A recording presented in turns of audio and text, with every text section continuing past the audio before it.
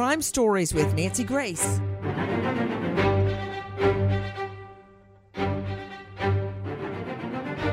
A worst nightmare comes true when parents take their little boys fishing. The little boys are so excited because they think they found pirate treasure. They have found anything but.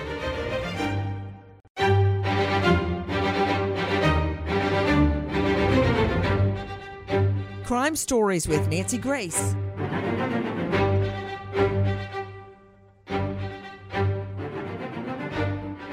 Let's kick it off with our friend Amy Robach. So we went out there and anchored off of Fisherman's Island, and we were just doing some fishing. And suddenly, one notices that a suitcase has floated by. We wheeled the boat around, pulled up alongside it. I immediately thought it probably blew off of a car, and off the luggage rack or something. Dee and his son had reached over and were trying to pull it up in. It had some weight to it, so I stopped the boat, reached in and helped him pull that thing up in there. And laid it in the floor of the boat. They found a dark green Kenneth Cole suitcase in pretty good condition that was apparently part of a luggage set of 3. They put it on board, and the little boy with them is very, very excited. He thinks it's buried treasure, so he wants to open it. The contents were covered with a thick trash bag.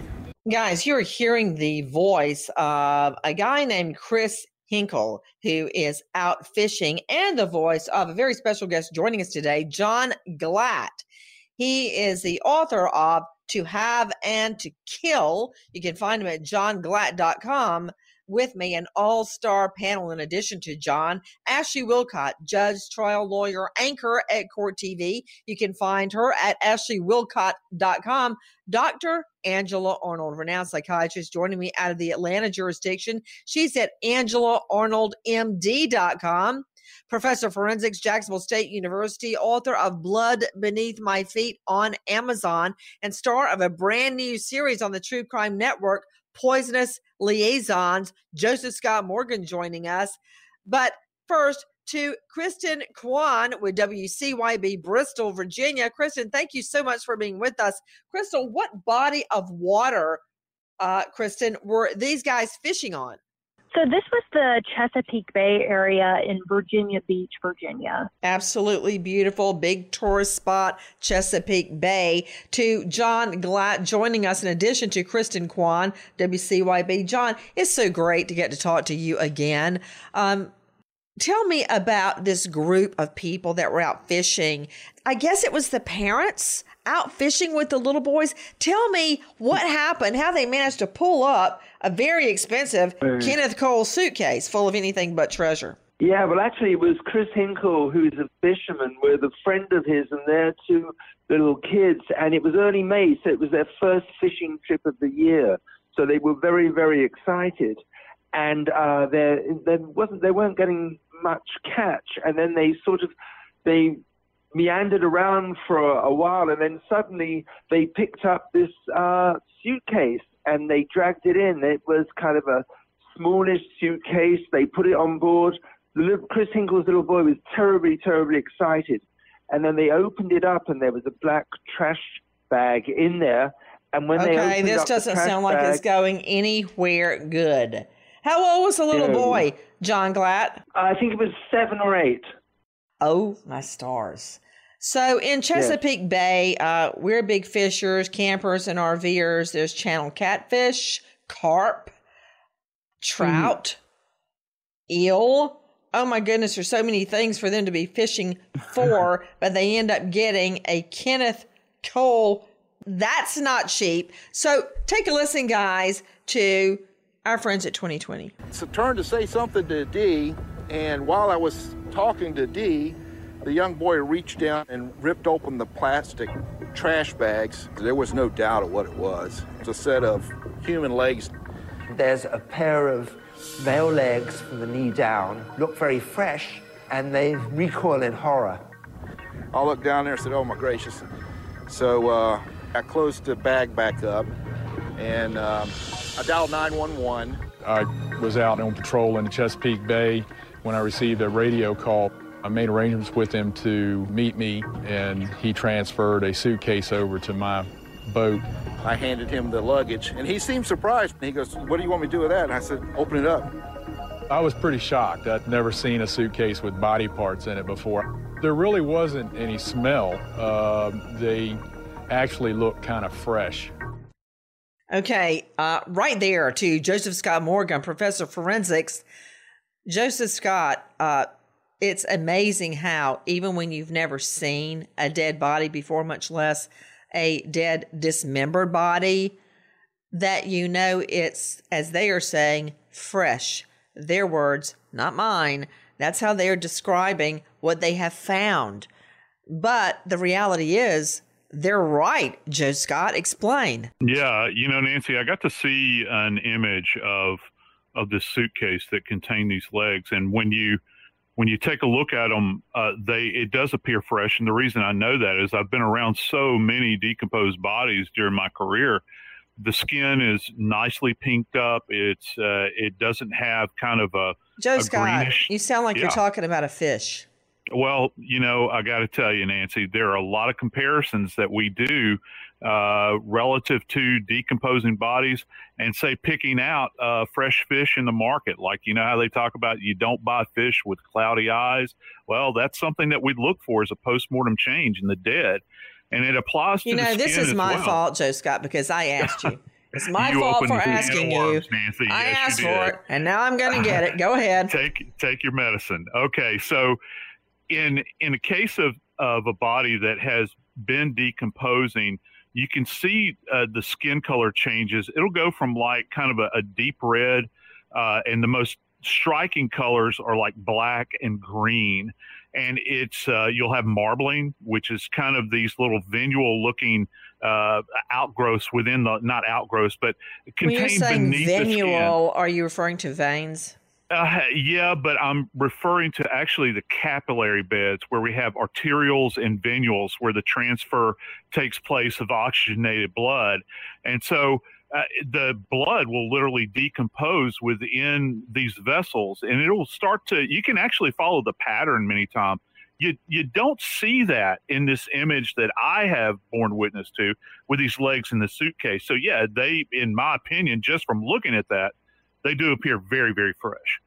Take a listen to our friend Megan Sachs speaking with Dan Bowens. They were discovered in the Chesapeake Bay in Virginia in various locations. One was on Fisherman's Island, and I believe the two others were actually in the bay. And there were different parts of the body. So in one suitcase, there was kind of a torso with the arms and head still attached. In a second suitcase, there was the pelvis area, and in the third suitcase, there was really the legs down. So it literally appeared as if the body was cut to fit these suitcases.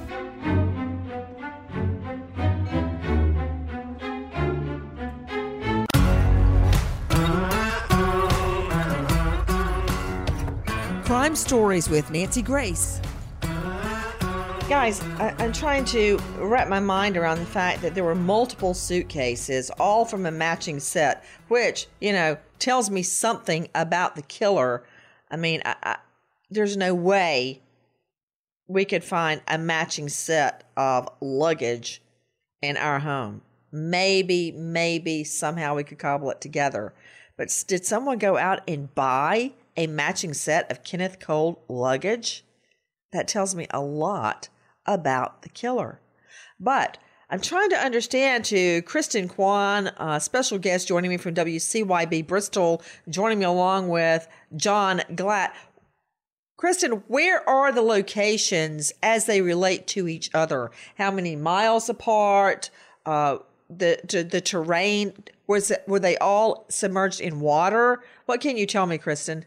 Right. So, of course, the first one was found, like we spoke about, in the bay, and a fisherman actually pulled that one up. Right. The second one was found kind of in a more remote area of the beach.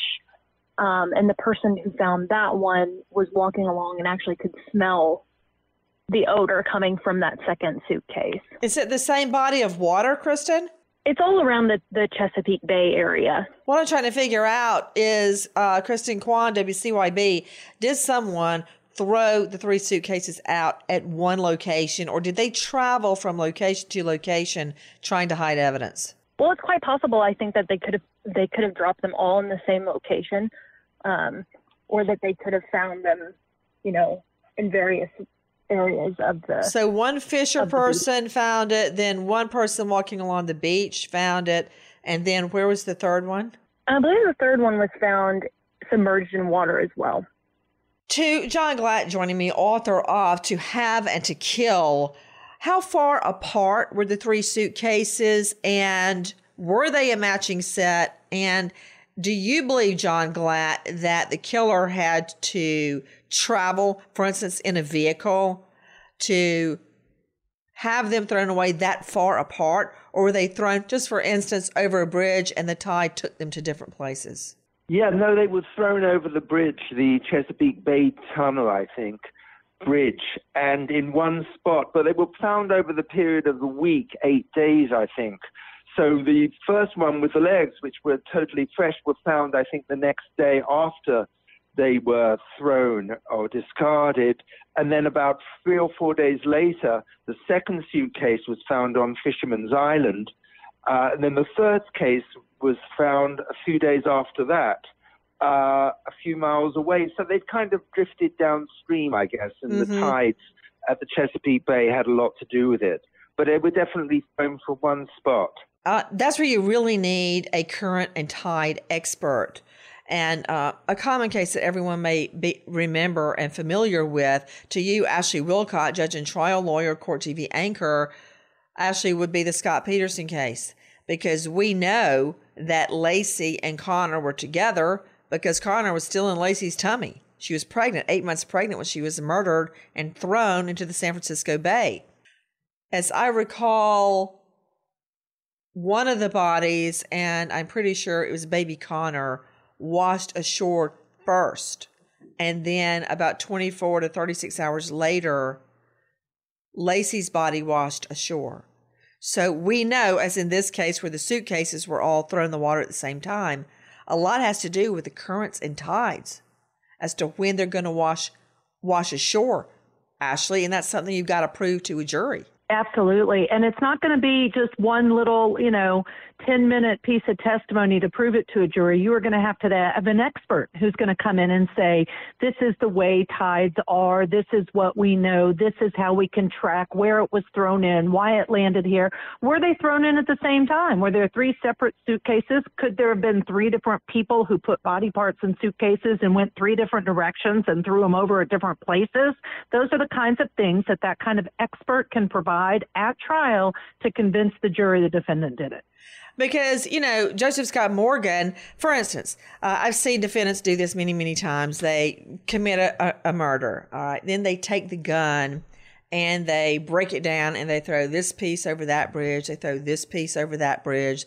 They throw this piece into a garbage bin, thinking that nobody will figure out how to put the pieces together. In this case, there's always the possibility that happened, but come on, let's get real. You got a matching set of Kenneth Cole luggage, and every suitcase has body parts. When you put them all together, you get a body. Yeah. And, to Ashley's point, talking about experts, Nancy, not to give you a history lesson, but go ahead, Joe Scott. Chesapeake Bay is one of the locations where, the original colonists actually landed.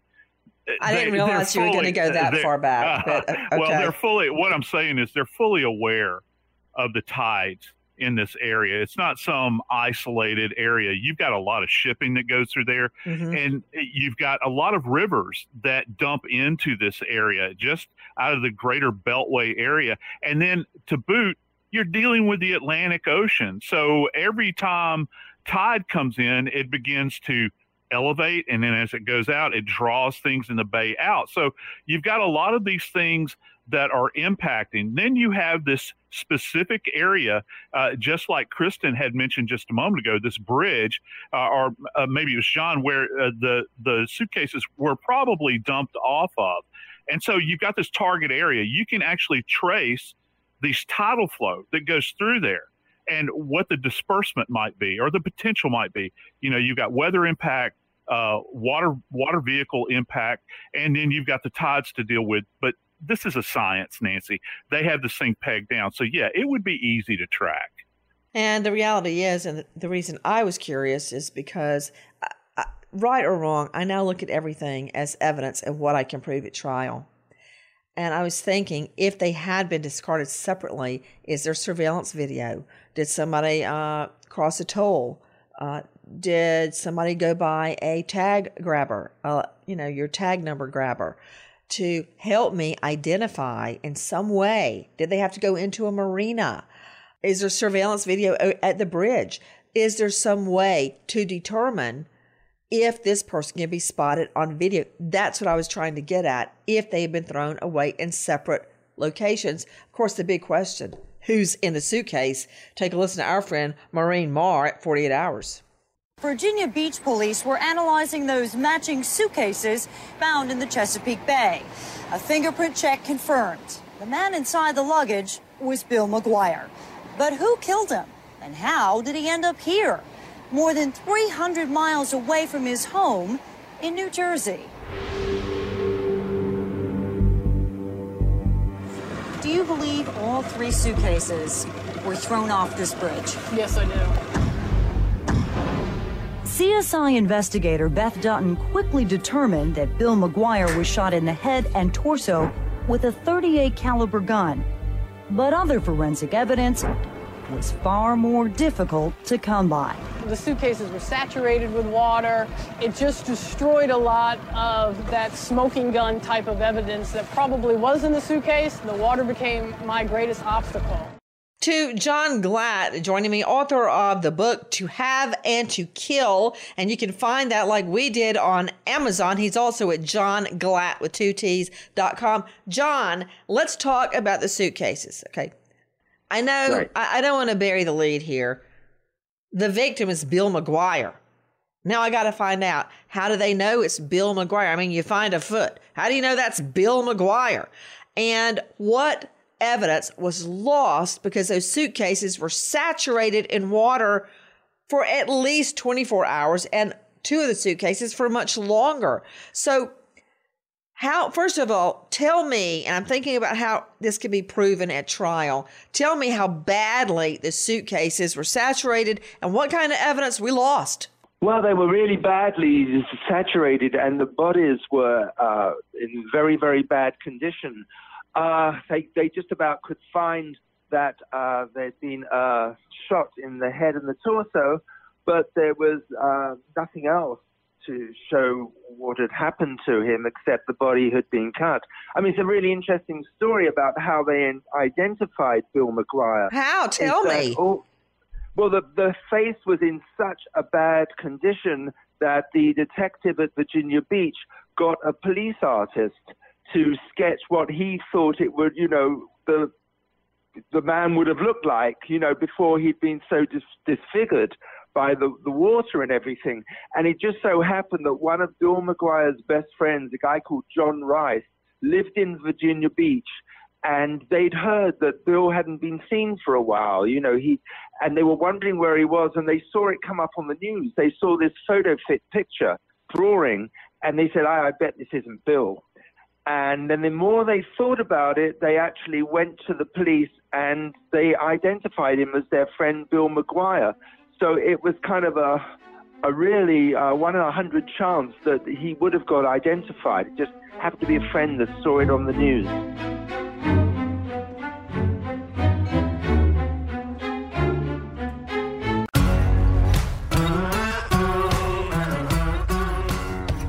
Crime Stories with Nancy Grace. Guys, we were talking about a little boy out fishing with parents, and he thinks he's found pirate treasure in the water. They pull it up, and it is one of 3 matching Kenneth Cole suitcases. They open it up, and just like in the movies, there's a plastic bag in there, a black plastic bag. It contains anything but gold coins. Inside are legs, dismembered legs of a human.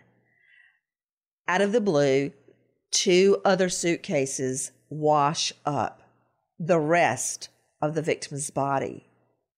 I didn't know that, John Glatt, that when police are trying to figure out who it is, they have no leads. I've worked a lot with reconstructionists, and I'll tell you what happened in one of my cases, John. You're going to love this, Joe Scott, and especially you, Dr. Angela Arnold, psychiatrist. I had a woman's body, and she was a Jane Doe. We didn't know who she was. I had a facial reconstructionist do a sketch on her. The case went on, was hard to prove.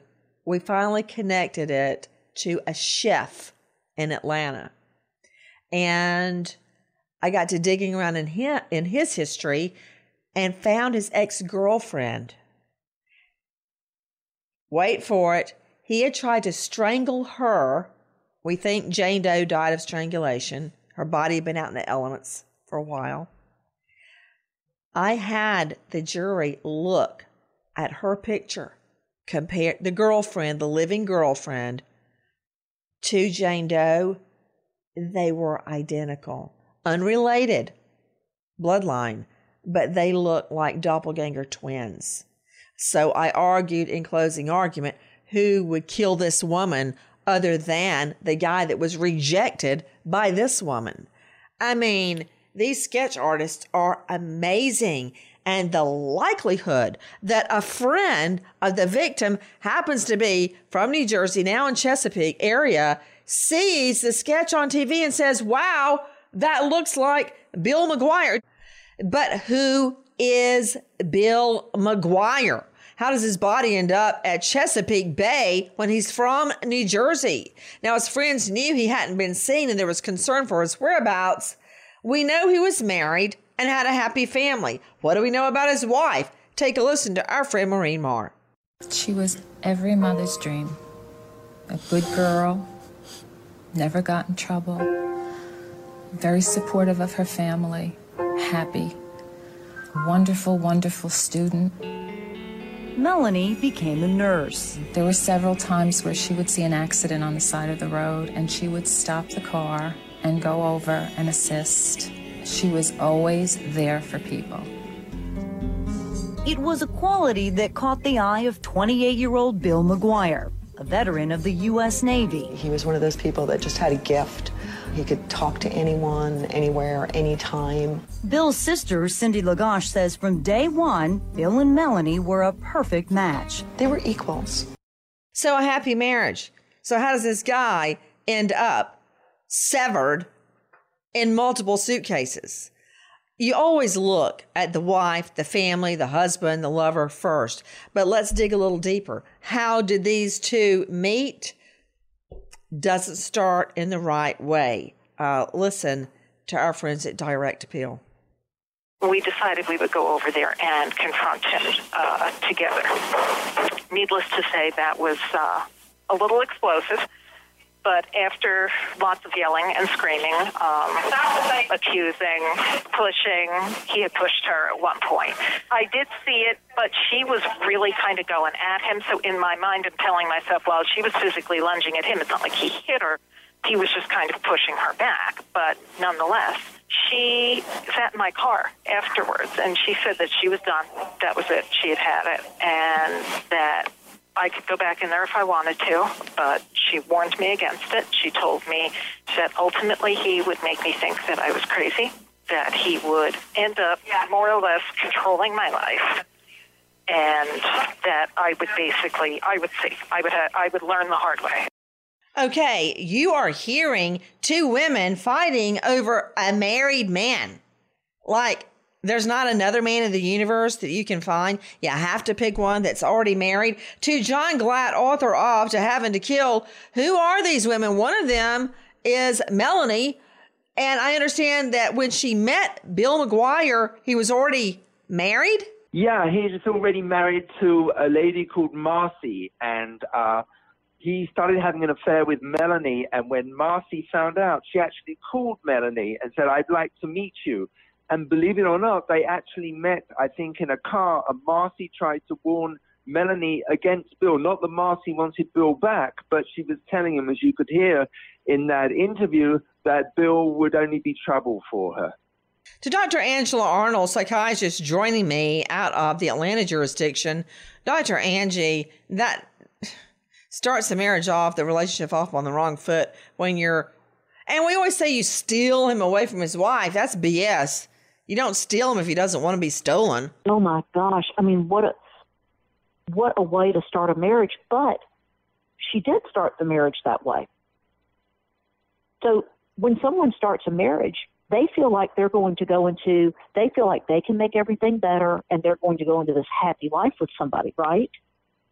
Man, so I would feel like if the guy would cheat on his first wife, why wouldn't he cheat on me as well? That would be my fear. Guys, take a listen to Megan Sachs and Amy Schlossberg, the direct appeal.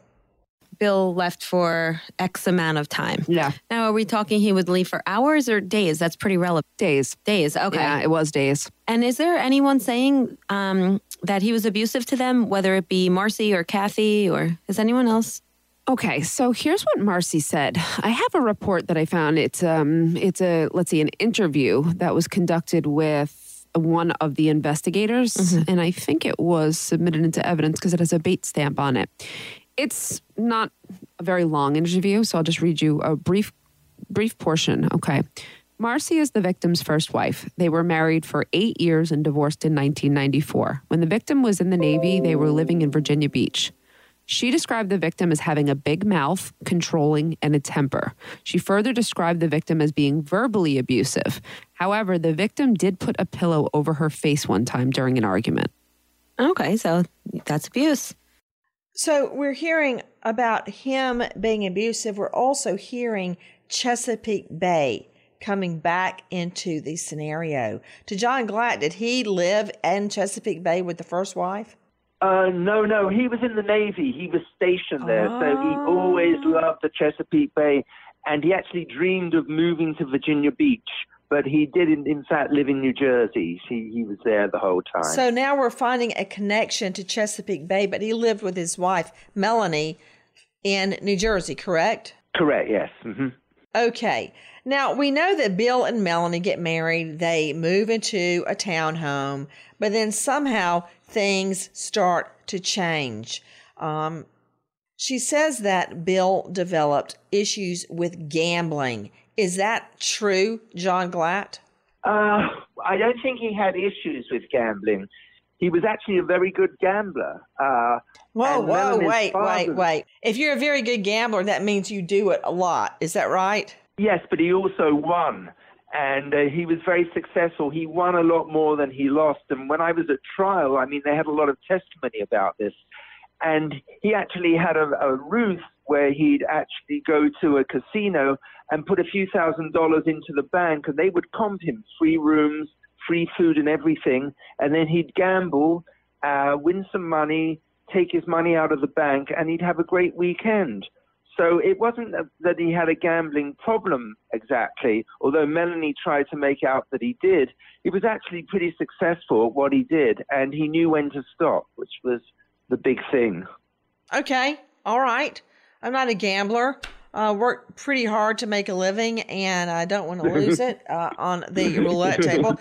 But in addition to gambling, there seems to be another problem. Take a listen to our cut number 6, Amy Robach. There were good times with that, and there were bad times. And there were a couple of times I put my foot down, and I said, that's it, no more. So then he would get involved in the stock market. He wanted what he wanted, and he couldn't get it fast enough. And with that came frustration, and eventually that frustration became directed at me. There was one particular argument over the phone where he had gotten stopped for a traffic ticket. He had an absolutely atrocious driving record. So I started to argue back, and the next thing coming out of his mouth is, when I get home, I'm going to kill you, I'm going to smash your face in. It's very difficult for me to think back on it because I actually drove off in the middle of the night, and I had left and I should have stayed gone. Why did you stay? I wasn't strong enough to leave. Did you love him?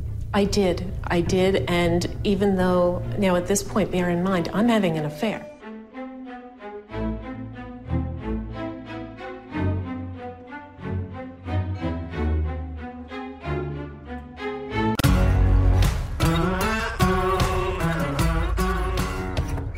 Crime Stories with Nancy Grace. There was one particular argument over the phone where he had gotten stopped for a traffic ticket. He had an absolutely atrocious driving record. So I started to argue back, and the next thing coming out of his mouth is, when I get home, I'm going to kill you, I'm going to smash your face in. It's very difficult for me to think back on it because I actually drove off in the middle of the night, and I had left and I should have stayed gone. Why did you stay? I wasn't strong enough to leave. Did you love him? I did, and even though, now at this point, bear in mind, I'm having an affair. What? Okay, wait a minute. Kristen Kwan, WCYB, Bristol, she is painting him out to be the bad guy. Maybe he is a bad guy, but she's having an affair? Yeah, she was having an affair with a doctor where she worked. She worked at a fertility clinic as a nurse. She was having an affair with a doctor, Dr. Bradley Miller. And did Bill McGuire, know about that? I don't believe that Bill McGuire knew. Good Lord in heaven. So bottom line, Dr. Angela Arnold, you're a shrink. Anybody could have done this. He's got connections to Chesapeake Bay. He's got an angry ex-wife. He's a gambler. And let me tell you, nothing good happens when you're a steady gambler. You are around... Well, as my grandmother used to say, you lay down with a dog, you wake up with a flea. So when you're with pro gamblers all the time, nothing good's going to happen there. And now I find out there's another man in the picture. There's a lot going on here, Dr. Angie. And I think I've got problems with my husband won't take the trash out, for Pete's sake. I mean, it's all very complicated, and no one seems to be doing the right thing in this cadre of people, do they? Everybody's got an angle, don't they? Yeah, it seems like they do, and it makes the waters very murky, Ashley Wilcott. I mean, he didn't kill himself and sever his limbs apart and jump into a Kenneth Cole suitcase on his own. So now we've got a whole plethora of potential suspects. Yep, ruh-roh. That's what I would say for this wife, because listen, her having an affair doesn't mean she did it, but it sure does provide motive. And we all know that when they are looking at an individual, if they see motive, they really like to focus They double on that down individual. on you. Take a listen to our cut 9, Maureen Marr at 48 Hours. What was he saying to you through the doorway? I'm going to take the kids, and you'll never see them again. Melanie says Bill packed his bags and stormed off in his car. 2 days later, she filed a restraining order. With that restraining order, he could not go to school and pick up the kids and take off with them, and that was my biggest fear. And there's more. We find out that Melanie goes to Atlantic City the night after Bill leaves her to go find him. She says, let me understand this, John Glatt, that she found his car, but then moved his car to, quote, piss him off? Right, that didn't make much sense, actually. I mean, Bill, according to Melanie, they had a big fight, and it was literally hours after they'd signed a contract on a brand new house, his dream house. That was the night he disappeared. She said they had a fight, he stormed out, and she expected him to go to Atlantic City, so she sneaked on down there in her car and just happened to find his car. John Glatt, I mean, if she had something like Find My iPhone or Life 360, she could easily find his car. Right. Well, I don't know how she did it, but she knew where he gambled, I guess. It's also whether he drove the car there, of course, or whether somebody else did. But she told police she did find the car. And what else did she tell them? She tells him that she moved his car just to piss him off and drive it somewhere else. Now, what can you tell me about video that emerges of someone parking Bill's car? Yeah, there's video from the casino that the police later get, and I think Melanie realizes that it could have been filmed, so she wants to go and move the car, in fact. Interesting that after this video emerges of someone parking Bill's car, she then explains that she found the car and moved the car to irritate her husband for walking out. Kind of a get back. Is that her story? That's right, yes. Mm-hmm. Interesting. Take a listen to our friend Maureen Marr. As investigators continued to search for clues, police informed Melanie her husband was dead. I couldn't feel the ground under me. And I was devastated.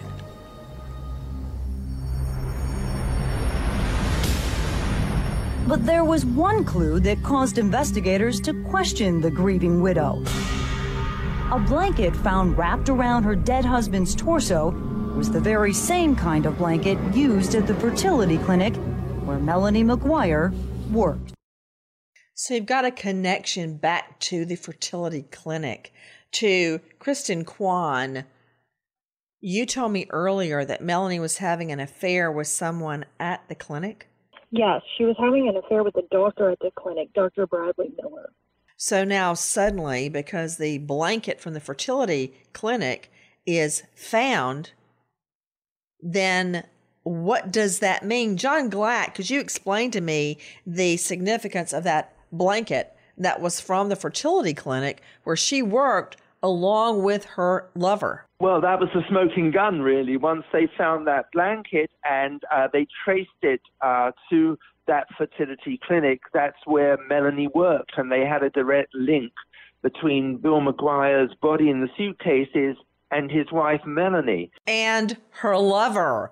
Tell me something. Exactly. Where was the blanket found exactly? I think it was wrapped around one of the body parts, in fact. And then there was plastic on top of that. Someone went to a great deal of trouble. I mean, you'd think, Joe Scott Morgan, that fingerprints would be all over the plastic, but it had been in water for so long. Yeah, anything in there is going to be compromised, Nancy, from an evidentiary standpoint. And, and I'm talking about things like fingerprints, anything particularly fragile, fiber, for instance, and hair, can be compromised. But, Nancy, I got to tell you, this fellow, we keep talking about him having been dismembered. That's obviously not what killed him. He was shot, and he was shot multiple times. What's very fascinating to me, Nancy, is the type of weapon that was used in this case, and specifically the type of ammunition. He was shot with a .38 special round, which is something you see. It's a revolver, okay, what we used to call a wheel gun. You don't see them a lot nowadays. But he was shot with an ammunition that's referred to as wad cutter. This is a round that is, if people will think at home about the kind of conical or cone-shaped bullet that you typically think of, wad cutters don't look like that. They're flat. They're actually flush with the end of the casing. They're used for target practice. But here's the interesting thing.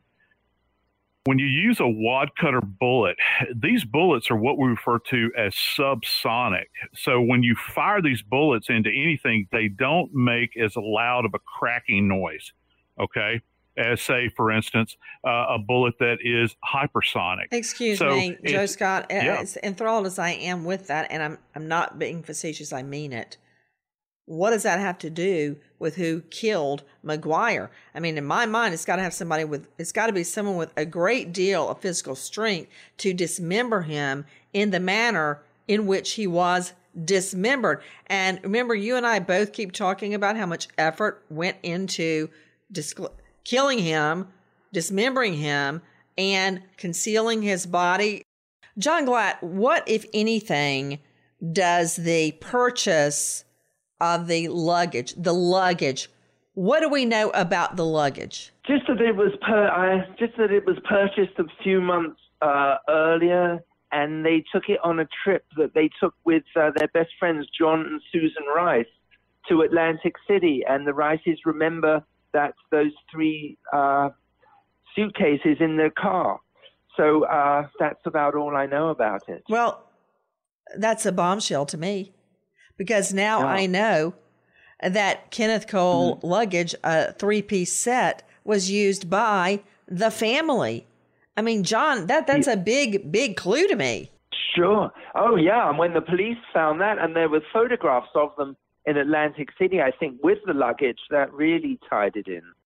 So, John Glatt, how do police tie Bill McGuire to his killer?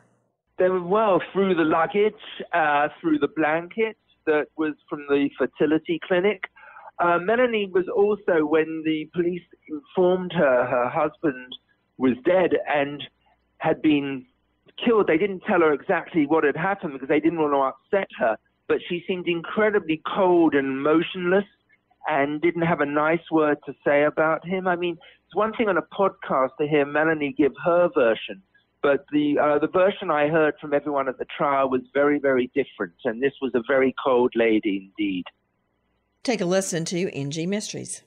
Melanie McGuire might as well have taken out a billboard on 3rd Avenue that said, "I murdered my husband and hacked his body up." She put his body, it's very interesting the way she did this. She put his body in 3 matching Kenneth Cole suitcases, the black and green ones. So she got expensive matching luggage in which to hide his severed body.